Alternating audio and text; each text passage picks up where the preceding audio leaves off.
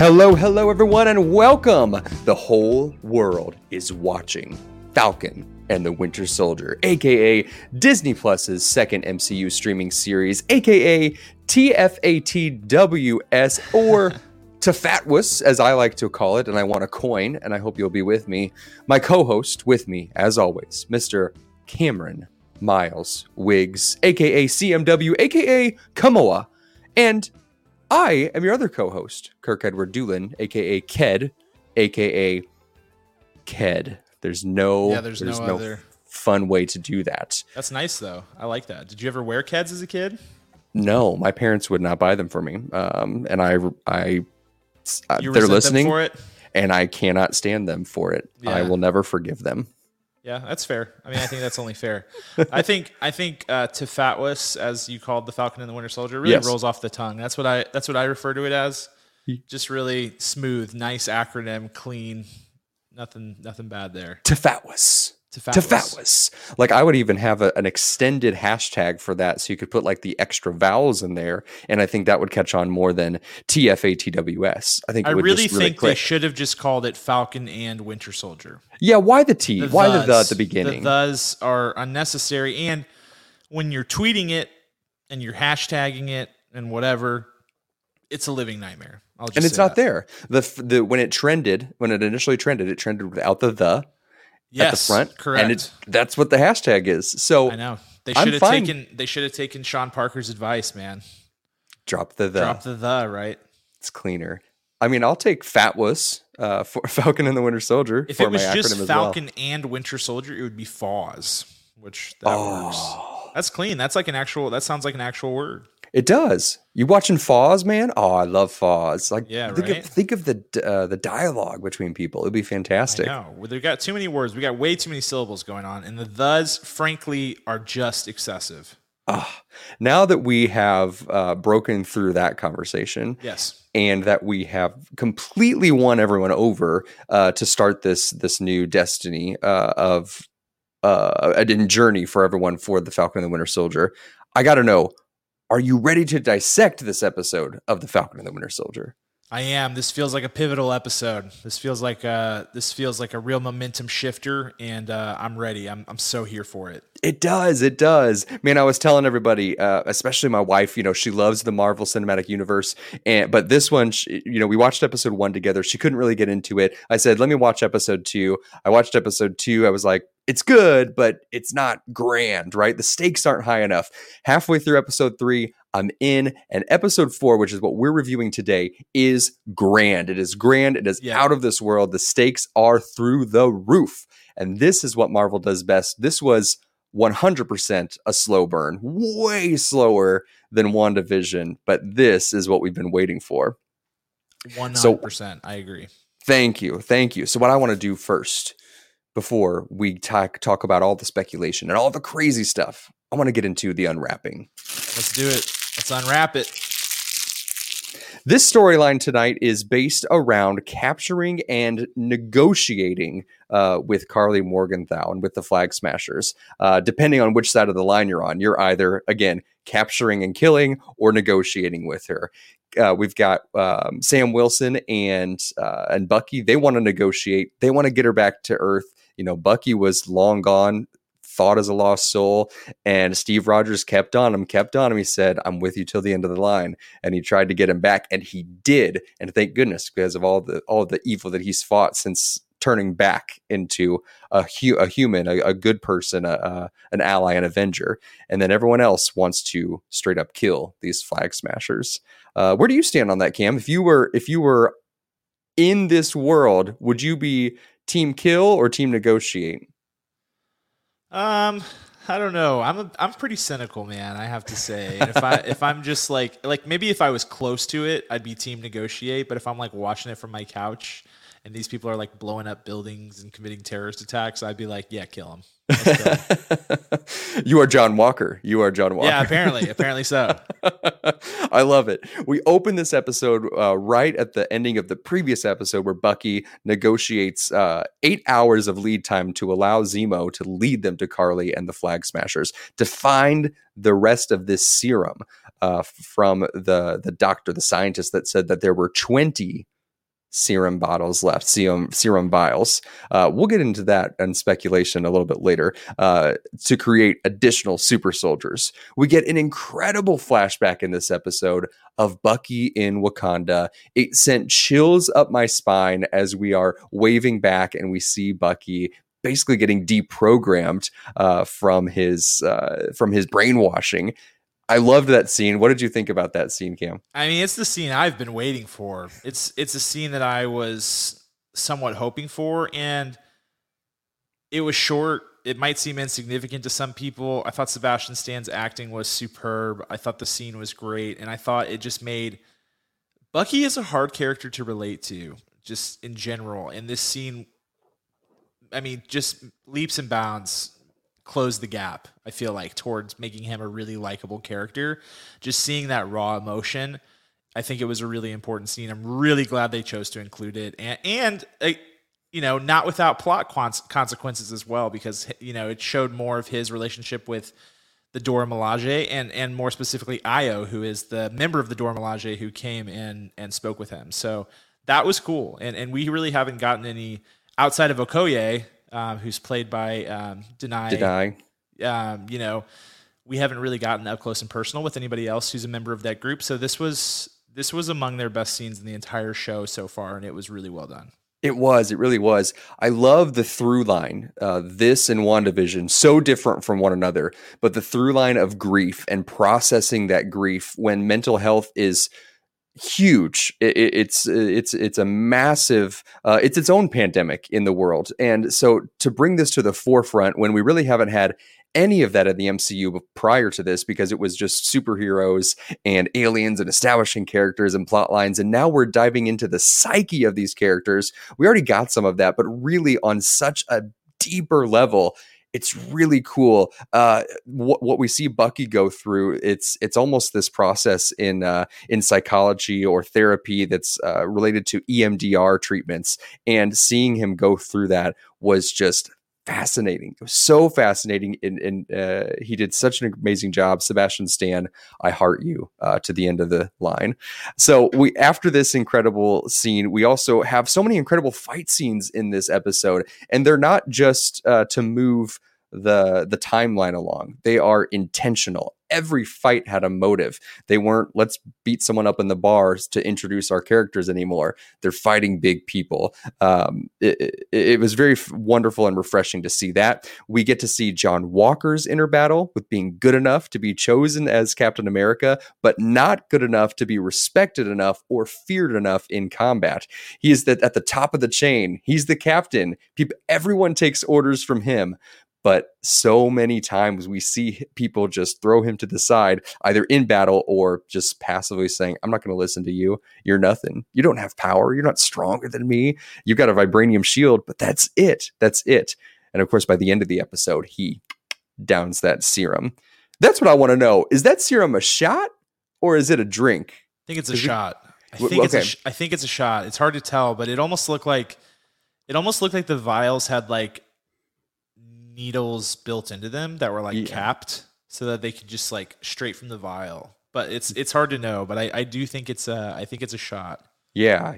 I wonder if we'll get to see it. I wonder if there's some additional ones out there that didn't get smashed. We see all the vials get smashed except one in a pivotal battle scene, and John Walker picks one up, slides it in his side pocket, and of course he takes it off screen when he starts battling some of the Flag Smashers, and they're like, oh no. And he tosses them down the stairs. It's pretty funny, actually. And then later on in this episode, John Walker completely and publicly decapitates a Flag Smasher in this open courtyard right after Battlestar is killed. And it's kind of a weird scene because they make it seem like it was an accident to kill Battlestar. I mean, I guess they really did only want to kill Captain America, John Walker. But I don't know, if you're a bad guy, if you're that bad, I mean, Carly Morgenthau blew up however many people were in that building tied up and completely helpless. I mean, they were bad guys, and that's fine in some regard. But why is there this great remorse to kill, that she has with Battlestar, even though I was deeply sad to lose him? Well, I think they go to great lengths to kind of show that Carly is the most hardcore of the Flag Smashers, and that's kind of why she's the leader. In episode 3, where where she blows up the building. Yeah. And he's like, there were people in there. And she's like, this is the only language these people speak. You know, they're like showing that she's pretty metal, but some of these other Flag Smasher people just don't really have the stomach for, you know, this kind of work. And so they're supercharged, but they're just regular people, you know, who now have superhuman powers. So really, when he punched Lamar Hoskins, Battlestar, he probably didn't mean to kill him. True. I was shocked that it did kill him, but it's a pretty insane scene. I will say, John Walker didn't like check his pulse, like his head dropped and everything. So maybe he. It's possible. I wouldn't call it an on-screen death for sure, because it didn't feel fully confirmed, but. Yeah, I see I smell what you're stepping in there, Kurt. Well, let's talk about it in just a little bit. But first, let's talk about the butter of this episode. I want to talk about that fight with the Dora Milaje and Bucky and Battlestar and John Walker and Sam Wilson in the strange like hotel room that was like giant, you know. I mean, first of all, how do they don't have any money, but how do they get the funding to stay in these places? Well, like, so in episode 3, when they found out that Danya had died, Baron Zemo's like, I have a place. You know, like they know where they're going. Right. He's like, I have a place. So this is like his little hidey house. I don't know. But yeah, so time's up, right? We learn at the beginning of the episode that Bucky has negotiated basically an 8-hour grace period for Baron Zemo, and after that, the Dora Milaje is coming in to take what they feel is theirs for justice. And so they come in, and John Walker's there. John Walker's there after having blown up basically the negotiation that was going on between Carly Morgenthau and Sam Wilson, which seemed to be going pretty well. They sort of see each other a little bit as being marginalized. You know, Sam as a African American man in the United States, and Carly as this like person without a home, with no borders and no real allegiances or anything like that. So they sort of see each other. John Walker gets impatient. He's like, we're done. You're under arrest. Let's go. And things blow up. Well, then that's how John Walker finds his way back. He's like, this is done. We're taking Baron Zemo. We're out of here. The Dora Milaje is like, yeah, no, he's ours. And John Walker gets taught a very satisfying lesson by the Dora Milaje, which is, don't mess with those chicks. They will mess you up. And they did mess him up in a major way. Which leaves him in the situation where he's like, they weren't even super soldiers. You know, I loved that. He's like, they're not even superhuman. They just totally tore me up. So that was a great sequence. It was a great battle sequence. Awesome. Always awesome to see the Dora Milaje in action. And Baron Zemo takes that chance to take his exodus on out of there. So, and this is after, mind you, Baron Zemo has destroyed or so he thinks, has destroyed all of the super soldier serum that fell out of Carly Morgenthau's bag as she was sort of running away from him, because he was, assailing her with a gun. So he feels like mission accomplished, I think, in a way. You know, he's destroyed the super soldier serum. That was probably his real angle in this whole thing and what he wanted to accomplish. So, yeah, it'll be interesting to see what we get out of Baron Zemo from here on out. But he was like, yeah, I'm not going back to Wakanda with those guys. That's absolutely not happening. That's right. Back to finding Zemo, man. Back to finding Zemo. One interesting thing that happens in that fight as well is that is it Oye that does she detach Bucky's arm with like this? Ayo, she uses like pressure points almost, and his arm falls off. Have you ever seen Xena Warrior Princess? Yeah, sure. Yeah, so she does this thing where she like taps into someone's neck like twice, and then they have 30 seconds to live unless she like does it again. That's what this reminded me of, like, boop, and then his arm just straight up falls. Like, it's crazy. It's crazy. It's pretty cool. And it also pushes the point, like, guess what? You are a super soldier. You have a vibranium arm, and I can literally disarm you. Yeah. I love how Sam was like, did you know they could do that? And he was like, not really. Yeah. So I wonder, that scene in particular, what that's going to play into later. Is he going to come to grips, come to battle again with the Wakandans, or what's going to I don't know. I mean, out of that, I feel like Bucky's relationship with the Wakandans is definitely in a tenuous position. You know, they sort of they, granted his wish of 8 hours. And then when the time came, they ended up getting attacked by John Walker. Not directly Bucky's fault, but Bucky didn't exactly help the situation either. And Zemo scooted out. So I think he's going to be on thin ice with the Wakandans. And yeah, I mean, he owes them a lot. He owes them everything in a way. And so that'll be an interesting plot line to follow over these last 2 episodes and maybe even beyond. I also love Sebastian Stan's reaction. He's not like surprised when they come busting in the door. It's almost like, oh man, I forgot. Yeah. like he doesn't check his watch. He's like, all right, it's been 8 hours. Here we go. Then he saddles up and then they just go for it. Yeah. I love that. And then of course, this episode would not be complete without discussing John Walker straight up decapitates one of these flag smashers out in this big courtyard. Very in a way, it reminds me a lot of Zack Snyder's Man of Steel, where we see Superman snap Zod's neck. This is a little bit more gruesome. Honestly, there are like, at least like 30 people standing around. We could argue like 60. They all have their phones out. Some people have like handheld cameras, and people are just streaming this. It's crazy. And he just keeps going and going and going, smashing this symbol of freedom and strength through this guy's neck.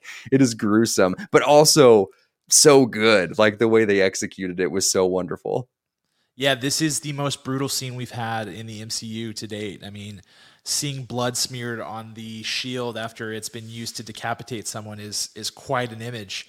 And it's the image they leave us with at the end of the episode. It's the last thing we see before they fade to black.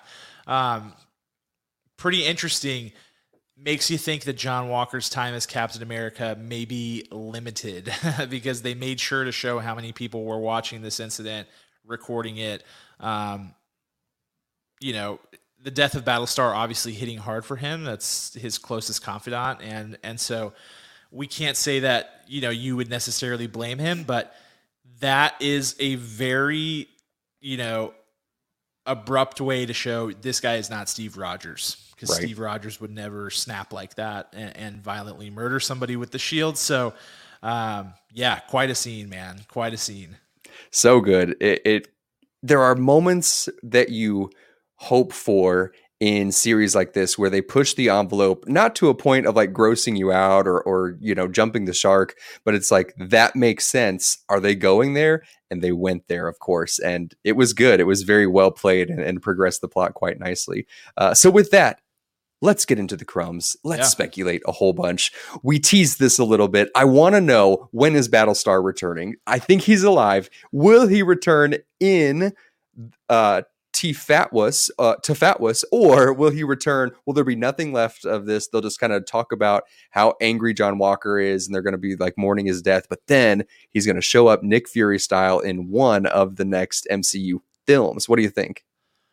I don't know, man. I think we're done with Battlestar. He's such a small character anyway that when they chose not to give him the super serum in this show, I was like, his days are probably numbered. I think if he would have gotten his super soldier serum, I would have been like, okay, well, we got ourselves another superhero. But he did not. And when that happened, I was like, uh-oh, this might take a turn for the worse. I didn't necessarily expect him to die. It took me by surprise a bit, but I think he's really dead. I do. I think he's really dead. Even though it was left slightly ambiguous, because we just get John Walker checking him out. He's totally unconscious, and then John Walker throws himself out of the window, shield first, and that's the end of it. But you have to look at the way they shot the scene. It goes to slow-mo. Everybody's like, whew, the music changes, etc. Like, it's a death scene. It just very much feels like a death scene. So it could be a bait and switch. They're crafty people, but I just don't see what more, is that juice even worth the squeeze? I don't know that it is, to be honest. I gotcha. I could see him popping up in a post-credit scene in one of the films. And what if they make him a villain? That would be wild. Right? Right? That's my hope. That's my hope. That's my dream.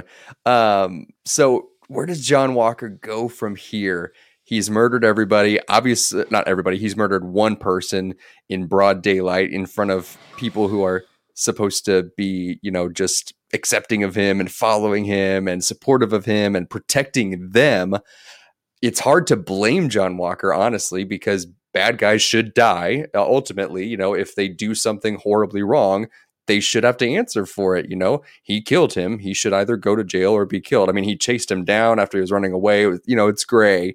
But does John Walker roll out from here? He has no one else. His buddy is dead. His partner's dead. So does he bail? I mean, Sam and Bucky are standing there like, oh gosh, it looks like they're thinking like they're going to have to help clean this up with the image of the Avengers all together. So does he just like roll out after he realizes, oh man, that guy's head is detached? Or do Bucky and Sam have to pull him out and fly him away? Which route do you think it's going to take, or something completely different?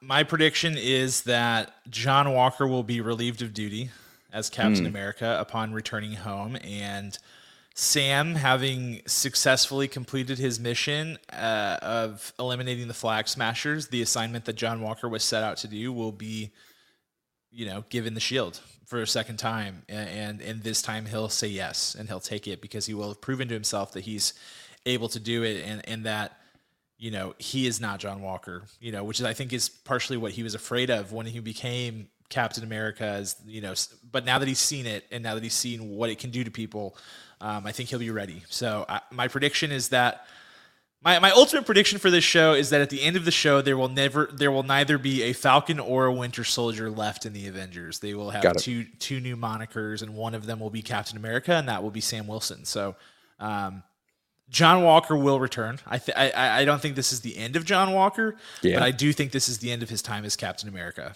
Brilliant. So does Falcon, as the new Captain America, does he keep his wings? No. I don't know. I don't know. I lean towards no, but the MCU could do it. They could. But I just feel like maybe they will want a new Falcon. Maybe they will go the Joaquin Torres route and introduce him as Falcon, which is a possibility. But I feel like they're going to want a Captain America on the ground. Yeah, I hear that. That'd be pretty cool. And here's the next thing I want to talk about. I think there's more serum out there. Sure. Is it Dr. Nagel? Yeah. When he talks about how many other serums, how many more vials do you have? And he says 20. I kept waiting on pins and needles for him to say 1,000 because there's such a poignant pause right there. Yeah. It's almost like, yeah, I'll tell you 20. Oh, but you didn't continue to ask me more. I'm omitting part of this, so I'm telling you the truth so you believe that part.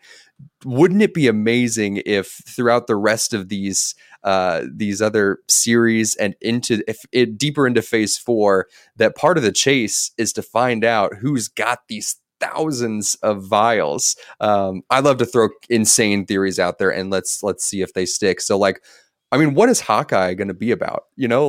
Loki has a firm grounding, but what can Hawkeye be about that's not stakes as high as this, right? What do you think? 20,000. I don't know. I mean, it's possible that the Power Broker plot line does not get resolved in this show. They could resolve the Flag Smasher plot line, but not necessarily the Power Broker. That could potentially go on. I think that's possible. I think if the serum is gone, the Power Broker is going to be very eager to recreate it. And, so I don't know that that's necessarily the end of it, but the scene, I will agree, the scene with the serums has been interesting. I feel like the scene with Zemo smashing all the serums was chaotic, surprising in a lot of ways. And the fact that John Walker got away with one was perhaps not so surprising, but, you just felt like there could be more laying around there. It didn't feel like a very bulletproof job that Zemo did. He was just like hectically smashing vials. So maybe there's another one rolling around there. I don't know, but I don't think this is the end of the Super Soldier Serum. I think that there's got to be something else going on. Right. And if John Walker can take the serum off screen and become a super soldier off screen, couldn't Zemo in the same scene not shown to us, grab one vial and sneak it in his pocket. That was my biggest surprise from this episode. We have the nice scene where Zemo's like asking Sam, if you had a chance to take the super soldier serum, would you do it? And Sam says without hesitation, no. And Zemo's like, impressive. And Zemo comes face to face with it. And here I am totally expecting him to scoop one up. I just totally did. I was just, based on, in the comics, he ends up getting some superpowers along the way. And I don't know. I just thought that there was a reason they had that scene, was because whenever he came face to face with it, with the opportunity, he was going to scoop one up and take the opportunity. But he didn't. I was surprised, man. I was surprised to see him smash all the vials. And I wonder what that means for the future of him. Because last episode, I was pretty much convinced we were moving in a direction where Zemo was going to end up being a good guy, and Karen, right? Is that her name? Karen. Why am I forgetting her name? I am too. Carter. No. Sharon. Jeez, oh Pete. Sharon Carter. Wow. You're thinking of Aaron Carter. It is K. Maker. It is way too late to be doing this. Anyway, Sharon Carter, who I'm very familiar with. Yes. I was convinced she was going to be the bad guy. We kind of had that conversation. She's the bad guy. Zemo ends up being good. This episode, man, it confused me. They did some things with Zemo where I'm like, well, he can't come back from that. He's still very bad. I don't know how we're going to deal with this. And Sharon, is kind of helping them. She was running the satellites for them. It's very confusing. I don't think it's out of the question for her to be a bad guy, but her involvement in this episode was very curious. Yeah, I think she's sitting back. She is completely running the show without them knowing it. She's like, oh, let me give you some information. You put yourself in more danger than me, and you keep moving forward. You go face to face with the super soldiers because I can't fight them. Right. Sharon Carter, she's an excellent fighter. And I think she did come face to face with a bunch of flag smashers, got pretty beat up from it. So she knows, she's like, nah, this ain't my fight. I'll make sure that I manipulate people. That's, I think she is the power broker still. That could be still, yeah. Yeah. And Zemo, dude, he's just a bad dude. He's it's hard to get a beat on him. He's a tough read for sure. Yep. He answers to no one, absolutely no one. And we will continue to see that. Any other speculations, any things that popped out that you're like, we got to talk about this? No, not really. I mean, I think this might be the most straightforward episode we've had so far in a show that's been pretty straight line. I mean, there's not a bunch of crazy Easter eggs. I mean, there are Easter eggs, but nothing crazy enough to speculate within the plot. One quick reminder, and this is gaining steam as we get closer to episode 5. Multiple outlets are reporting that there is a new character that emerges in episode 5. The director of the show has confirmed this already, saying that the only thing that they said was they hope that this character teams up with Thor. Today, comicbook.com reported that this is a quote-unquote big character who is unannounced and played by an award-winning actor. Oh my goodness. So I hate to do this because it is almost always a nightmare, and they have trolled us so hard with this before. But shall we speculate slightly on who we think this person could be? The word unannounced is what's sticking out to me. So for you, does unannounced mean it's not somebody in the Fantastic Four? I kind of feel to me, I consider the Fantastic Four announced. Even though we don't know who's playing who, we know that they're coming. Confirmed that they're coming. I don't know. That's where it gets blurry for me. Right. Is the actor unannounced and the character unannounced? I guess that goes in together. Right. So it's not Christian Bale. It's not anyone else who has not been part of the MCU. Right. It's a completely different Academy Award winning actor. Could it be Leonardo DiCaprio? I will be happy to see that happen. I mean, there's lots of people who have won lots of awards. It's not necessarily an Academy Award winning actor. I have no idea. I really don't know. In a lot of ways, I have no idea who it would make sense to announce at this point. Who would it make sense to introduce? Introduce here that will be a big role in Thor. With the Madripoor thing, I almost feel like it would be good to introduce somebody from the X-Men. But then, the whole Thor thing is huh? And then Also, like, the X-Men aren't really needed for plot reasons here, so I'm just like really scratching my head. They did confirm that it's not T'Challa. It's not like some Chadwick Boseman cameo that we didn't know about, which I think was the right thing to do. They shouldn't. Right. They didn't want anybody speculating that, so it's not that. I don't know. Could it be Namor? Sure. It definitely could be. It could be Adam Warlock, though I think that would make no sense. I mean, there's plenty of things that, like, there are characters we know are coming that haven't been announced, and Adam Warlock, Namor, the X-Men, those all fall into that category, but none of those really make a ton of sense to me. I guess Namor would make sense because it's been so low key. Yeah. And have they even said his name? I know, but he's a submariner. He's a water guy. Like, but God of Thunder, maybe Love and Thunder. He's the Aquaman in a sense, he's the Aquaman of the Marvel universe. I don't know, man. And I then got nothing. I mean, doesn't Namor marry what's her face from Fantastic Four at some point? Oh, Sue Storm. Yeah, don't they get married? You might be right about that. I don't really know. And maybe in Thor we get the lead in or the post credits. I think the Thor thing is a red herring. I think that is like totally to throw us off the scent. I don't trust that one bit. I think unannounced is the red herring, and it's actually going to be Paul Bettany again. Oh Lord, that would be horrible. It'd be hilarious if it was like somebody from the Thor universe that makes no sense, like Beta Ray Bill or something like that. Like they just go totally weird with it. It would make no sense, but the Wakandans showing up was like not super surprising, but anything beyond that feels like it would be totally out of left field to me. Because this series is so grounded. Like, it would almost even feel weird for like Thor to show up. Like, if Thor showed up, I'd be like, that doesn't make sense. Why are you here? Yeah, what? You'll just destroy everyone with a lightning strike. I know. So I'm like, I have no idea who this could be. I really don't. All right. I don't know.